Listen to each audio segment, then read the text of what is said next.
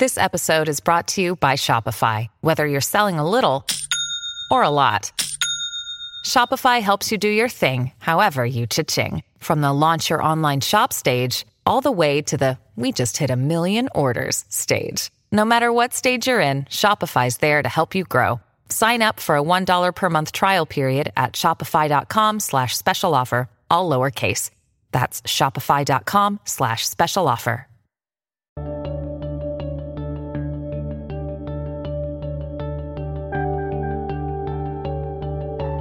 Hello, everyone, and welcome back to New Books in History, a podcast channel on the New Books Network. I'm Mark Clovis, your host. Today I'm speaking with Dan Jones about his book on the men and women whose lives were intertwined with one of the bloodiest events in human history. The book is entitled Crusaders, The Epic History of the Wars for the Holy Lands. Dan, welcome to the show. Thanks for having me. Well, thanks for agreeing to join us. I was wondering if you could start us off by telling our listeners something about yourself.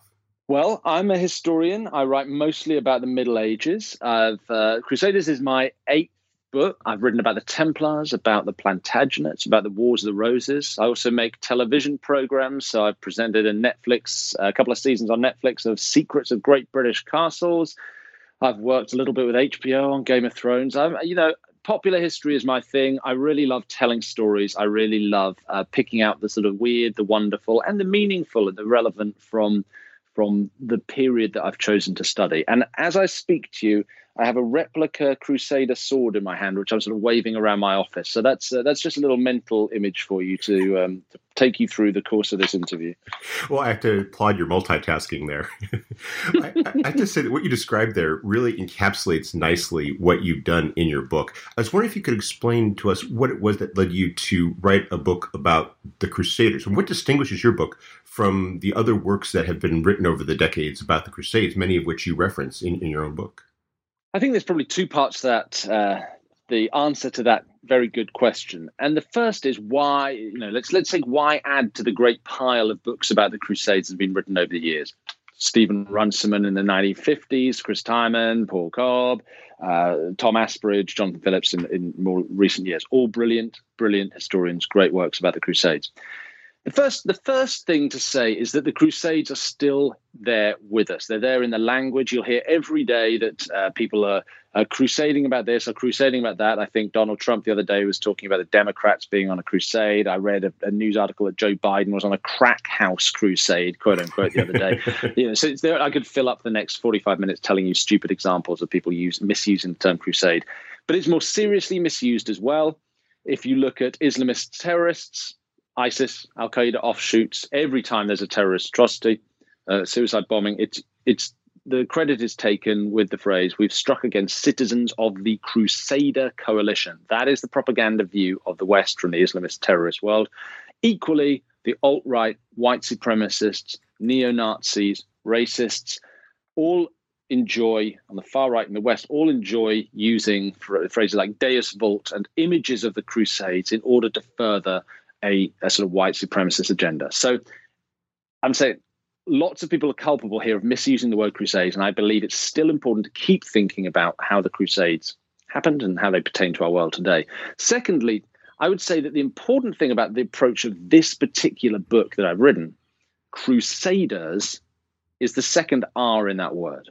This is a book that proceeds through viewpoint chapters, taking us deep into the world of individual people within the Crusades, cast from a big, pluralist cast list, ranging from Latin Christians in the West, Greek Christians, Armenian Christians, Syrian Christians, Sunni and Shia Muslims, Kurds, Turks, Arabs, pagans in the Baltic, Mongols, heretics in southern France, men, women, and so on and so forth. I think that this is an approach to writing about the Crusades that I haven't seen done before. It blends together the sort of viewpoint chapter technique that's popularized in fiction by people like George R.R. Martin writing Game of Thrones, and it knits it into a proper scholarly understanding of what the Crusades are. So I think it's a new approach, and it's a subject that has deep relevance for our times today. And so those two things combined, with my interest in picking topics from my period, the Middle Ages, which translate to the world today. It just felt like a very timely thing for me to be writing about at the moment. One of the things that I really like about that approach you described is that you really convey a sense of earthiness to a subject about like the Crusades, because so many of the books about the Crusades, they're just so wide ranging that it's so easy to lose sight of the individuals for these events that sometimes these books that sometimes span centuries, and that earthiness I thought really came across in your opening section where you're talking about Roger of Sicily and his reaction to this proposal that his men bring, and I thought right there you nicely kind of take all of the ideology of the Crusades and the vast span of time, and you immediately reduce it to the people. And I just thought that was a really nice way of opening it and getting to a lot of those things that you just described.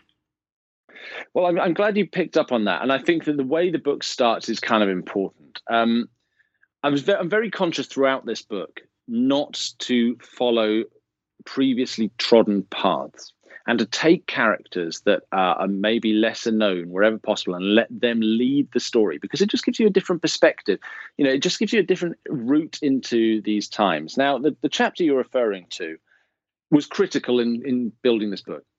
The obvious option for starting a book about the Crusades is to take Pope Urban II at Clermont in 1095, standing up and preaching the First Crusade. And he's saying, fighting men of the Latin West, Western Europe, rise up now and go and help the emperor in Constantinople because the Turks are attacking his lands. And then we'll go on to Jerusalem and liberate them, quote unquote, from Muslim hands. Okay, we've read that a million times. So I thought, what did... And it's all over the French and Latin sources at the time. But I was like, what did other sources say? What did the Islamic chroniclers say? And you turn to the greatest one of the day, Ibn al-Athir, Iraqi chronicler writing in the 13th century, looking back on the beginning of the Crusades. He doesn't talk about Urban. He says it all starts in Sicily, and he tells the story you're referring to. The story is this. In Sicily, 1060s, the Normans had arrived. We normally think about the Normans in England, 1066, but the Normans were also in southern Italy, Calabria, Apulia, heel and toe of the Italian boot, if you can picture that. They pushed down into Sicily, which was under Arab Muslim rule. They kicked the Arab Muslim rulers out of Sicily. There's two main Normans who do this. Robert Guiscard, he goes off to the Balkans to fight against the Greeks. His brother Roger stays in Sicily, becomes Count Roger of Sicily. Now, Ibn al-Athir, Islamic chronicler, says in around the early 1090s, that's when we have to place this anecdote, down to Sicily comes some ambassadors from a guy called Baldwin. Ibn al-Athir is not clear who this Baldwin is, but there's lots of Baldwins around the Crusades. Don't worry about that. Baldwin sends his ambassadors down to Roger, and they say to Roger, hey, Roger, can we use Sicily as a launch pad to invade the rich Islamic cities of Muslim North Africa? We could enrich ourselves, and given that Baldwin and you are cousins, it's going to be fine. And Roger doesn't say anything. He just lifts up his leg and farts. He farts in their general direction. If you've ever seen Monty Python and the Holy Grail, right? Can you think about this? When the Frenchman's on top of the castle, he says, I fart in your general direction. And it's kind of funny and gross and disgusting. This comes out of a proper, respectable Islamic chronicle of the Middle Ages. Now, we can unpick this story, and I do in Crusaders, and I say, is this literally true, or is this just a sort of way of Ibn al-Athir painting all Westerners, Normans, Franks, call them what you want at the time, as coarse and smelly and disgusting? Listen, yeah, it probably is, but it touches on a different way to view the beginning of the Crusades, which is as starting in places like Sicily. Ibn al-Athir also mentions Spain and Portugal, the arena of the Reconquista.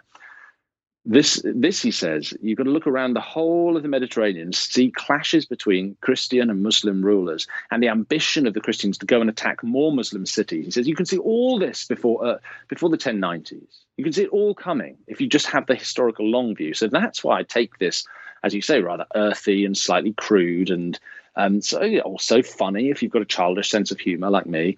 That's why I take this story. I don't deny it. I'm fairly childish in this regard. I take this story and tell you the story, and the first line of the book is Count Roger of Sicily lifted his leg and farted. And I don't, you're not going to see a lot of books about history that start like that. And so there's a reason to go in on an earthy, coarse, kind of slightly shocking note, because it's for me, it's saying as an author, forget what you've read before about the Crusades. You're going to see it now in a different way.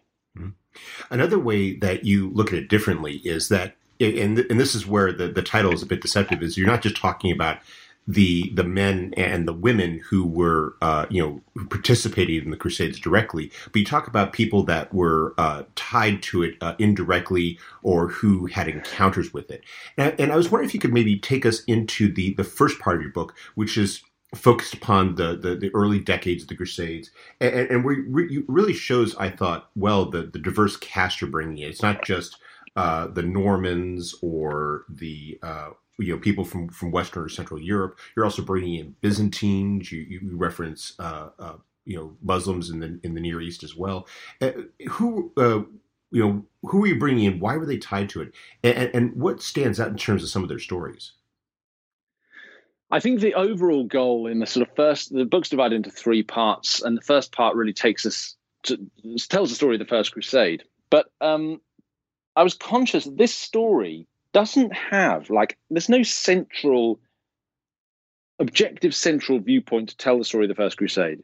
Usually it's told through the Normans and the Franks and the men who march from west to east, to go to Constantinople and on to Jerusalem and, conquer a lot of territory in Asia Minor and then take Jerusalem on the 15th of July, 1099. Okay, so there's some great characters there, and I do not neglect them entirely. So you've got Bohemond, who becomes the first prince of Antioch, a Norman from southern Italy, notorious among the Greeks.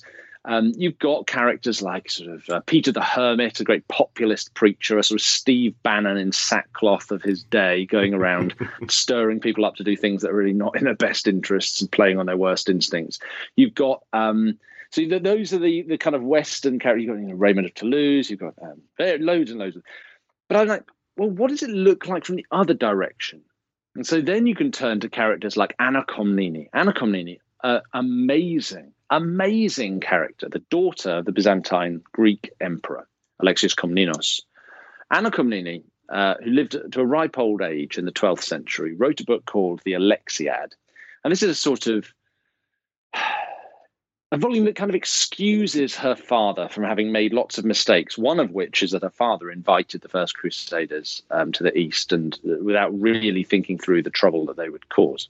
Now, Anna Komnene is therefore a brilliant pair of eyes, and because she wrote a very long book of history, completely biased and full of sort of obvious misrepresentations, which are in themselves interesting and not necessarily obstructive to a historian writing about the period, Anna Komnene is a beautiful and brilliant pair of eyes through which to see the Crusaders coming towards you.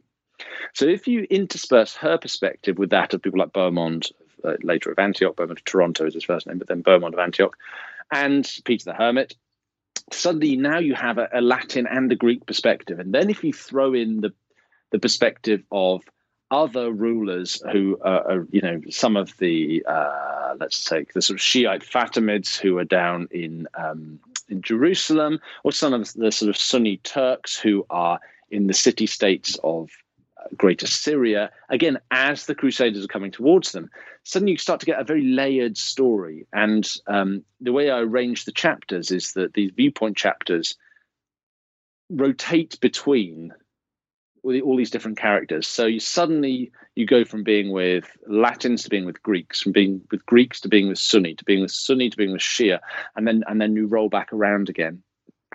And the aim there really was to try and get these voices to talk to each other. It's almost like a conversation over the course of the book. And so you get a breadth of perspective as a reader, but you also see these people not only as they see themselves, but as they are seen by others. And I think for me that's, on the one hand, it allows you to deliver very personal, exciting, amusing, anecdotal storytelling because you're sticking with an individual character, but subtly behind that, it gives you layers of perspective, of historical perspective, and it allows you to show people's biases without having to go into long passages of sort of historical exposition of to what degree can we trust this piece of evidence. Nah, never mind that. You show it by showing somebody else seeing the same things in a different light. So this is, I've been working like nearly 15 years, and I think this is like, I'm just trying to get more sophisticated with my historical storytelling whilst also remaining kind of direct and anecdotal and fun, right? Mhm. And the way you do it is you don't get at the same time as you're telling stories, you don't get too bogged down in them. You're gradually advancing the reader through the events. So you start with the initial discussions about invading North Africa. You have the shift. You do reference Urban and his his famous sermon, and then you take them through the first Crusades, and that takes you through the first part of the book. And then you get to the second part of the book. How does the perspective start to change? How does the focus start to change that to the degree that you created that division between the parts?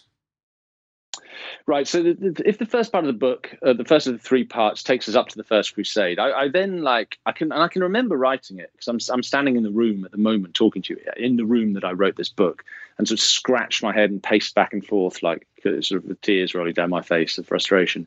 I got to the start of the first part. I'm like, okay, so it's kind of resetting here for the 12th century. We've got to show the Crusader world for the story that's going to build. Now, the story of the Crusades in the 12th century is really a story of the attempts of the West, let's say, to use a very crude term, to come to terms with what they had created out of the First Crusade, a set of Crusader states in the East, Kingdom of Jerusalem, Principality of Antioch, County of Tripoli, County of Edessa, as well as dealing with the fact that there's now a crusading theatre in Spain and Portugal, as we now call them, the Reconquista, that's been given crusade privileges. And another front opens in the Baltic, Estonia, Lithuania, Latvia, Northern Europe, from the 1140s onward. So I was like, right, I need to show this world and not just sort of survey it in the historian's voice. I need a character to show it. And so the character I lighted on to do that was a character I would only see fleetingly in most histories of the Crusades. His name would come up and then he would really just vanish again. He was called Sigurd Jerusalem Farer, King of Norway, first major Western king ever to visit the Crusader states. And Sigurd is a gift to a narrative historian because Sigurd was a Viking. He was a Christian Viking because he was from Norway. And at this point, Norway had converted to Christianity, but only relatively recently. And so the sort of Viking instinct to get in your boat, go miles from home and kill people and plunder had not vanished. Now, Sigurd became king of Norway at the age of 13. He became king of Norway because his father, Magnus Barelegs, when plundering an island, got hit in the head by an Irishman. Sounds a bit like a Scorsese film, and died. And so Sigurd becomes king. He's 13. By the time he's 17, he's got two half brothers who also have a claim to be king. He decides to get out of the kingdom for a bit, and he decides to go where the action is, Kingdom of Jerusalem. And he goes on this journey by boat, by ship. It takes him from Norway, Scandinavia, to Jerusalem. Now, if your geography of like Western Europe and the Mediterranean is shaky, let me tell you, that means doing what Sigurd did, which is going via England, France, Spain, Portugal, as we call them now, all the way through the Balearic Islands. He goes to Sicily, southern Italy, and then he goes across to Jerusalem itself. Now, this is an enormous journey of hundreds and hundreds of miles, but he does it. And if you sit on his shoulder, and all the way he's fighting against Muslim pirates and Berber kind of warriors, and he's raiding cities like Lisbon then in Muslim hands. He's fighting, he's plundering, he's taking so much treasure, they attach it to the masts of the ships and they glint in the sunlight. But if you sit with Sigurd on this journey, you get to see through his eyes the entire Crusader world. And you don't then need, as the historian, to start to keep interjecting and saying, at the same time, such and such was going on over here. You follow his path and use his eyes to catch up on this entire world. And he has these amazing adventures. He goes to the Church of the Holy Sepulchre. He gets a shard of the true cross, the holiest relic in Christendom. He goes to Constantinople and sees the Byzantine emperor and has great civic games for him. He swaps his ships and horses and rides all the way over to Norway. But fundamentally, it's his journey that is your journey as the reader, and his eyes are your eyes. And as a vehicle for setting up a world that's about to change and morph and develop, he could not be a more perfect character. And he couldn't be a more perfect character because he's weird. He's a Viking crusader. Like, did you ever hear about one of those before? We don't close our eyes and think, yes, crusader, and see a Viking. We see Richard the Lionheart, a Frenchman, to all intents and purposes. He's born in Oxford, but culturally French. Long beard, long sword. Not a Viking at all. So what I'm saying is the second part of Crusaders is set up, that the what's the right word for this? The philosophy of the book is set up right there in this chapter about Sigurd of Norway. It says this is going to be different eyes on this world that you think you knew. And through those eyes, you get a very different sense of it. I mean, people think of the Crusades that there's that association with the Near East, with Christianity, Islam, and what you're able to do with Sigurd is you're able to show how the crusading was something that was applied in different places. You mentioned the Iberian Peninsula, you mentioned the Baltic, and how that might be something that most people are not aware of when they think of the Crusades, and yet it was what the Crusaders and the people at the time were aware of, and I think you illustrate quite nicely with Sigurd's voyages.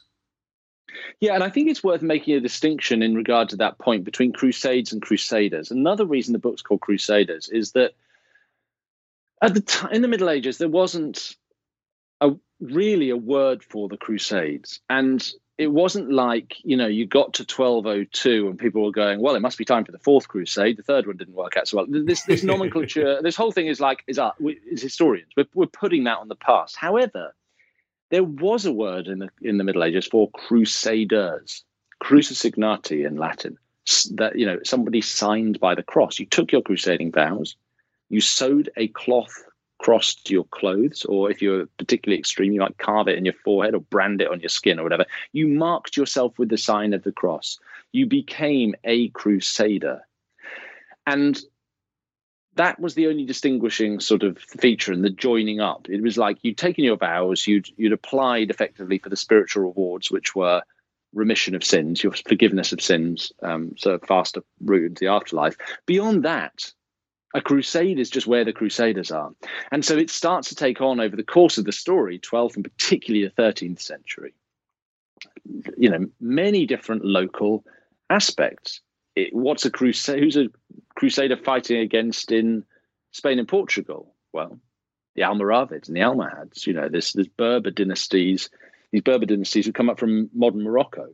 Who are the Crusaders fighting against in the Near East? Well, sometimes it's the Turks, people like Nur al-Din. Sometimes it's Kurdish generals like Saladin. Sometimes it's Fatimid Shiites in Egypt. Sometimes it's Mongols. Sometimes it's Mamluks. Who are Crusaders fighting in the Baltic? Pagans. They've applied for spiritual privileges to go attack pagans, basically nick their land, their wealth, their trade, their women. So this story starts, and who are the Crusaders fighting in the south of France? Cathar heretics. And so the story starts to take on all of these different shapes as crusading becomes, morphs and changes. And so to bring this back to the sort of the guiding philosophy and ethos of the book, this is why you take the individuals, because then you can get the breadth of story by going through depth, by going through like individual eyes and taking you into strange territory. You see, crusading here, let's take it to the Baltic, is a completely different thing from crusading in Spain, is a completely different thing from crusading in Syria. What joins them together is this one piece of strange theological gymnastics that says you can be a soldier of Christ. That's weird when you think about it, right? Mm-hmm. Jesus Christ, if there's one thing that characterized the ministry of Jesus Christ, it was probably don't kill each other.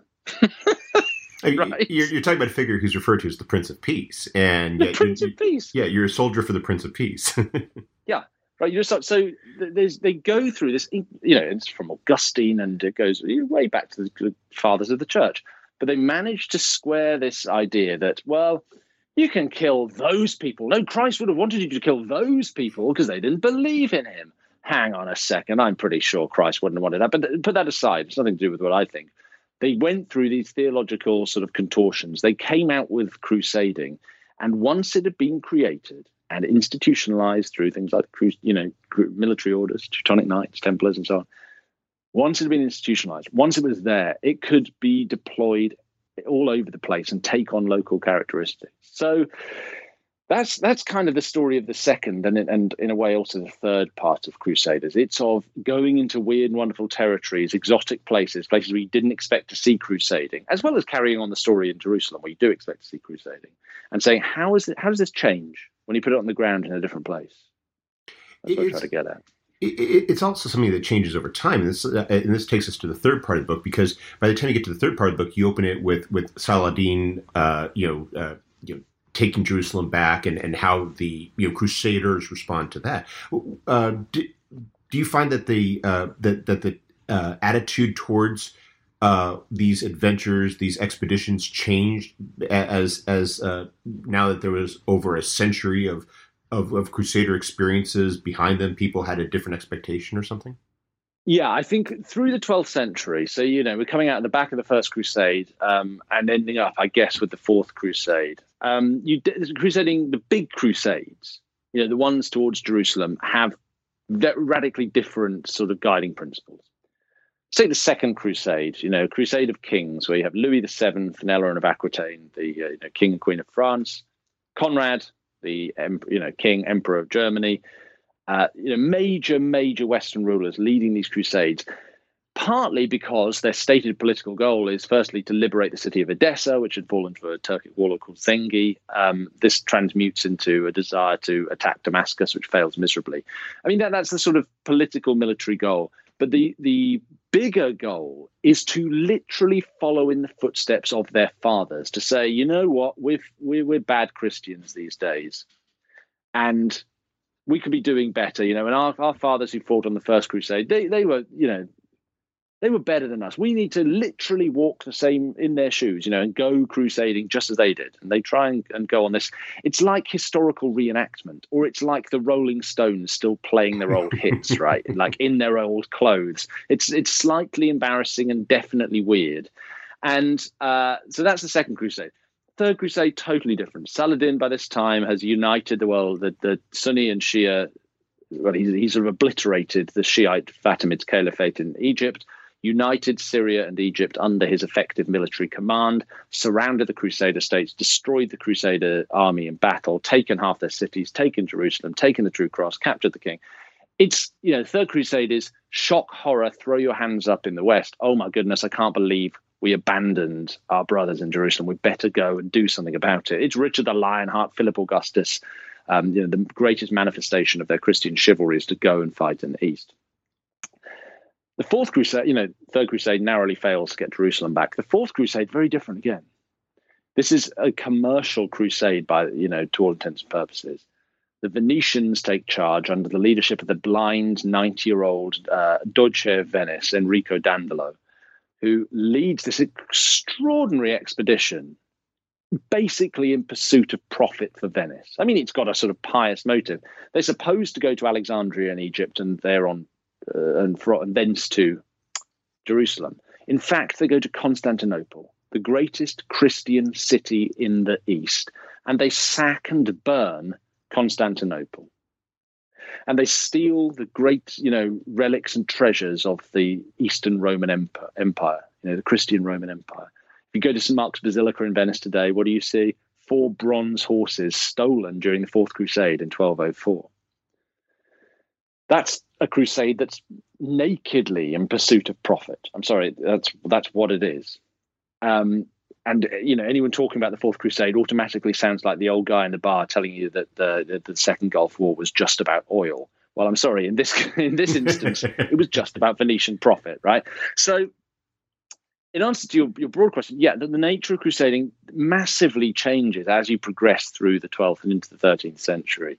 And then after the papacy of Pope Innocent III, which straddled the turn of those 2 centuries, all bets are off, because Innocent starts using crusading as nothing more than a tool of the papacy to attack papal enemies. Now, those can be Muslims in the East. The Fifth Crusade, which Innocent preaches but doesn't live to see, was legitimately an attempt to win back Jerusalem by attacking Muslims in Egypt.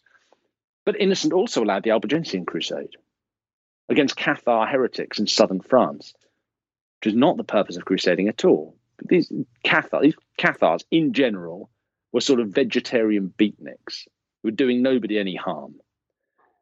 The deeper purpose of the Albigensian Crusade, the beginning of the 13th century, around southern French towns like Carcassonne, Albi, and so on, is just to help the French crown extend its direct power over areas that had traditionally been rebellious or contumacious. That's what it's about. And this is not how crusading had been perceived in 1099. It's something totally different. Now, if you fast forward to the middle of the 13th century, this has been extended, this policy of crusading against enemies of the Pope wherever they might be found has been extended to the point of total absurdity. You have crusades being preached against Holy Roman emperors, Frederick Hohenstaufen, his son Conrad. This is the Holy Roman Emperor. Frederick Hohenstaufen, in the middle of the 13th century, in the third decade of the 13th century, had managed to broker a deal with the Egyptian Sultan to get Jerusalem back on a power-sharing basis into Christian hands. He was excommunicated 4 times and had a crusade preached against him. The Holy Roman Emperor. Now, today you'd give this man the Nobel Peace Prize. But in the middle of the 13th century, because of the way that crusading has been deployed as a sort of weapon of mass destruction of the papacy, you can now end up with the absurd situation where, the same people who are leading crusades are the object of crusades. This is nuts, but that's where it's ended up. And yet I find that there is, despite the path that the crusades have undergone, have taken over the centuries that you described, there is nonetheless that continuity because, in those later sections, you're describing, in effect, a practicality to it that, as I was reading it, it tied right back to Roger. This idea that for all of the ideology and the declarations of faith, that there was always this practical consideration as to, what are we achieving? How are we achieving this goal? And how does it, benefit our agenda as a practical ruler or as a warrior or as a religious leader? Oh, don't get me wrong. Look, they talk a good game. And that's what's consistent all the way through the crusading period, is crusaders always talk a good game. Very easy to, because this is, the reason we keep the word crusade in the English language, I think, is because it speaks to this sense of, it means you're on a mission with a cause from which you are unyielding and unbending. And that's the case in the Middle Ages as well. So we can look at the 14th into the 15th centuries and see the sort of great flourishing of chivalry, the sort of 100 Years' War era. You have people like Boucicaut, Henry Bolingbroke, the future Henry IV, first Lancastrian King of England. These guys are crusaders, and they are applying the language of crusade, of holy warfare, to expeditions which occasionally are against non-Christians. Both Boucicaut and Henry Bolingbroke go up to the Grand Duchy of Lithuania, Poland, to try and fight a bit with the Teutonic Knights, convert a few pagans. But they're not crusaders as we would have recognized in the 11th or early 12th centuries. It's just the language that's been retained and sort of plastered over a totally new set of wars and a totally new set of power and geopolitical dynamics. And I think that continues in a major way from 1492 with Columbus. Now, Columbus is present in 1492 before he goes off to across the Atlantic. Columbus is present at the handover of the Alhambra, the last bastion of Islamic rule in southern Spain, Al-Andalus. And the last Muslim ruler in southern Spain departs. He hands over the keys to the Alhambra to the Catholic monarchs, Ferdinand and Isabella. And Columbus is watching this. And now when he comes back from the New World later that year, he writes in starkly crusading terms to Ferdinand and Isabella, saying, you're never going to guess what I've found over there. Loads of non-Christian people to kill or convert and loads of stuff that we can plunder. It's the transfer of crusading instincts in other directions. But by this time, crusading is really something very, very different to the way it ended up. And I don't say that with any nostalgia, because it's not like I'm saying, hey, the first Crusaders were good guys and then it got bastardized. I'm just saying that this thing morphs, and we're still seeing it today to an extent, because the way that, say, Islamic State and, the whole range of people on the alt-right, extreme right, people like the perpetrator of the Christchurch mosque shootings in New Zealand. They're doing the same thing. They're taking the language and rhetoric of crusade. The Christchurch Manifesto actually says, what would Urban II have done? And the guy, the suspect, that is still at trial, had daubed the name of crusaders and crusader battles all over his automatic weapons, which he murdered dozens of people. They're doing the same thing. They're taking this language and applying it to a whole new set of conflicts, which really are now a long way different from where all of this began. And that, to sort of circle back to where we began, is why it's important to keep thinking about the Crusades, what these actually were, where they actually came from. And biggest question of all, do we really want to get back there? Like, do we want anything of this world in our own? You know, this sort of centuries of endemic conflict between faith groups, wantonly destructive, very, very unpleasant. Is that what we want? Is that why we keep using the word crusade? I think we've got to be more careful and more thoughtful about the way we think about and talk about the Crusades. And that, if anything, is why I wrote this book. Well, we've taken up a lot of your time, but before we go, could you tell us what you're working on now? I've still got a sword in my hand with which I began this conversation. And I've kind of been emphasizing points with it in the air, like a madman or a Jedi, as I've been going. And I'm now sort of waving it at my wall of my office, which has all the current projects I've got on. And there's several books, a couple of TV shows, and a few other weird bits and pieces going on as well. I don't even know where to start. There's a lot more coming, put it that way. You know, there's another big medieval history book coming. I work with a digital artist as well, based out in Belo Horizonte, Brazil. She's called Marina Amaral, and she colorizes historical photographs. And we did a book last year, 2018, called The Color of Time. And it was 200 of her digitally colorized historical photographs. And I write the text. And we've got another one of those coming out next year, which is called The World Aflame, and is a history of the First and Second World Wars. Weirdly, you get some Crusader history in that too. Because after the First World War, there's I guess, quite famous American propaganda film. I mean, propaganda in the sense that it sort of was cheerleading for the heroic American war effort from 1917 onwards, called Pershing's Crusaders. Go to the British, you know, in Jerusalem, same sort of period. The British made a film, The New Crusaders. Eisenhower, 1944.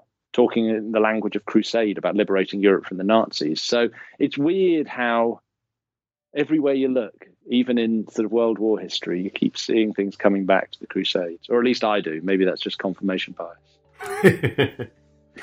Well, I can definitely understand that when you spend a lot of time talking about a subject, it starts showing up everywhere. Right. Well, Dan, thank you very much for taking some time out of your schedule to speak with us. I hope you have a wonderful day. It's been a pleasure. Thanks, Mark.